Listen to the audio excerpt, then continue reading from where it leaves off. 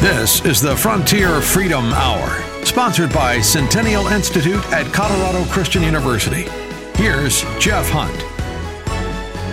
Friends, we're talking with Paul Scudo, the executive director of STEP Denver, which is actually serving people that are facing poverty, giving them dignity and the skills and the personal responsibility to be able to get out of it. You know, if you think about the homeless population that we're facing, the problem that we're facing, the population out there, there's an issue that we often don't really take into consideration. It's this issue of kind of social capital, which is, you know, if any one of us faced problems, well, there'd be lots of people we could call upon. And, you know, when someone reaches that point where they're in the streets living there, they've kind of either, because of addiction, fallen into that, or they've now chosen to live that lifestyle.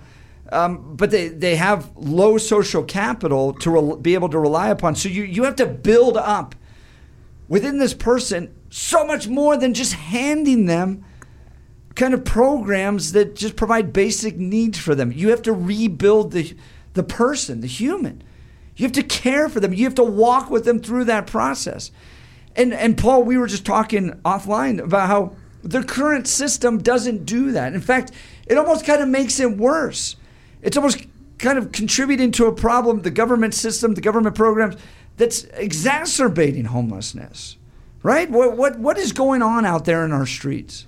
Jeff, you made a really salient point in the last segment about how our current solution, or what we think is the solution, is perpetuating the problem. It's not only perpetuating the problem, it's growing the problem. Over the past 2 years, homelessness in the Denver metro area has gone up 13%.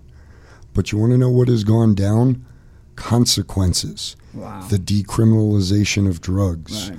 The no jail mentality, the defund the police mentality, these are victims and we have to let them be mentality.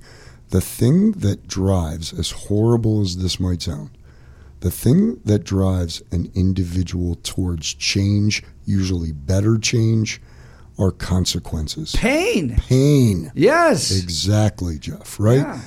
I was raised in a Democratic Catholic family, but my father's values were the exact words you're saying. There's no free lunch. Right? You've got to work, right? Life is not fair. You're not entitled to anything, right? Yes, people deserve help, but they got to want help and they got to put in the effort, right? I believe that these are human values.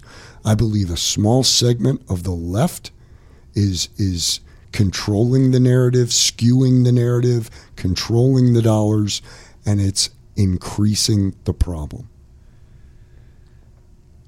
All right, so we're going to spend more money. You mentioned that the Common Sense Institute is projecting that they're going to put in anywhere from $225, maybe up to $500 million to address this. No city has figured this out. So should our listeners just anticipate things are going to get worse in the city of Denver now? It's going to get worse before it gets better. And you made another great point in the last segment. When are we as a community going to say, this is not acceptable? Yeah. The way you're spending our money is not working. If this was a business, CEO would be fired, employees would be fired, or the business would shut down, right? If you judge it based upon their ability to deliver services to get people off, if you judge it by their ability to deliver services just plainly to people that continue to live off of it, right? It's kind of the critique of the welfare state in America, that you're not paid to get people off the welfare dole. You almost paid to get more people on the welfare dole. It's the homeless industrial complex. Right. I mean, Robert Rector at the Heritage Foundation has pointed out we have spent more money addressing homelessness and building a welfare state than all the wars combined in America, and yet the needle hasn't moved at all. The kind of great society that Lyndon Baines Johnson wanted to create has not been created in our minds. Now, I think in their minds, you've got a whole lot of people that now are getting that money directly from the government, and they don't have to do anything about it. I got to believe at some point Mayor Johnston looks at this and goes, well, we are achieving what we want. Now we're not getting people out of homelessness. We're going to create housing first, and then we're going to create this program and that program and that program. We're just funneling more and more money. I mean, you and I look at this problem, and I'm talking to Paul Scudo, of the executive director of STEP Denver. We look at this problem and go, it's not working. I think they look at this problem and go, it is working, right? Well, when John Parvinsky, who started under Hickenlooper, the Coalition for the Homeless, Colorado Coalition for the Homeless, at his retirement speech a few months ago, was proud to say the following. When we started this, our budget was $180,000. And today, our budget is $250 million. Right? To me, that shouldn't be something we're proud of. Right. Because we're spending more money on homeless. That's not a good thing. And the homeless problem, the addiction problem, the overdose problem is getting worse and worse and worse.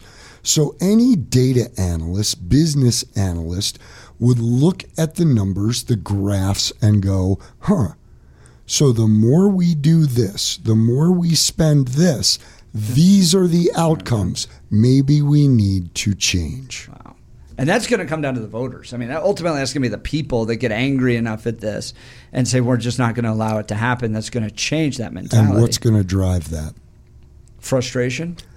When our infrastructure, our roads, our education, renewable energy, all of the emergency services, be it police, fire, hospital, as those suffer because more money that should be used for those services is reallocated to the homeless problem, when it starts touching the average community member, then you're going to start feeling the pain and people are going to speak up.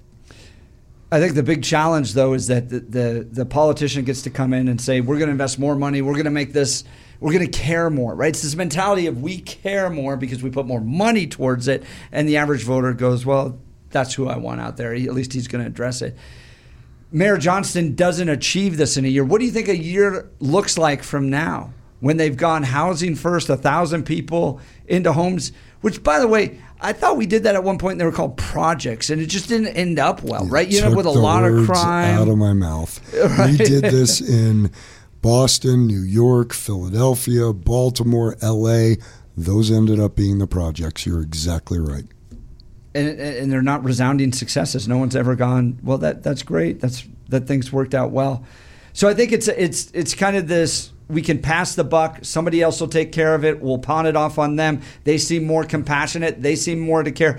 Meanwhile, we're over here saying we're going to require you to work. I remember one time there was a city councilwoman from Denver who was very angry about the idea that people would have to work in order to stay either in the Denver Rescue Mission or some of the Catholic Charities programs down there, and specifically tried to change that. I mean, and that gets to they just fundamentally misunderstand human nature, that work is good. I know it gets you out of bed and it's frustrating. You got to go to another job and more work and you're tired and beat up. You got so much things to go on.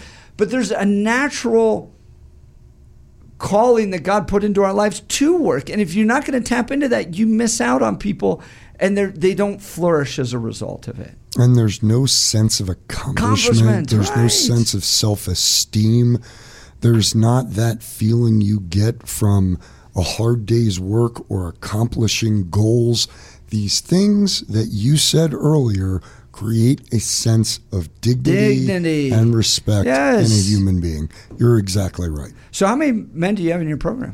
Right now we have 52. 52. We have the capacity for 60. We are never completely full. Yeah. Someone is always graduating the program. Someone is always, unfortunately, not following the rules, and we ask them to leave. But we have 52 in the primary facility, and we have 28 in the sober living homes. Why'd you go into this? You're a smart guy. You could have been in banking, attorney. Instead, you're deciding to work with guys that are facing really big challenges. Great question. And as I mentioned, I was raised in a family with good values, good Christian values, no addiction, no drinking in my family, no mental health issues, no abuse. I was afforded all of the opportunities of an upper middle class life. I went to college, Fortune 500 company, great home, wife, foreign car. I had that life you're talking about. I suffer from the disease of addiction. Really? And it is progressive in nature. And it took away, over the course of about 7 years, everything I had. Really? Got divorced. My family wouldn't talk to me. Lost my jobs. Lost my home. Was arrested for possession. I am currently a felon. And Jamie! was call the police. Hurry! And lived on the street for 2 years. I understand what is driving homelessness. I lived there with people, and I made it my vocation when I got help and came into this and realized there are millions of people just like me, capable, competent individuals that, but for the disease of addiction, could be productive and contributing members of a community, and I made it my mission. I felt a calling to do this work. Paul Scudo, Executive Director of STEP Denver. We're going to continue this conversation when we come back. I'm going to ask you more about that story. That's powerful. Jeff Hunt, Frontier Freedom Hour. We'll be right back after these messages.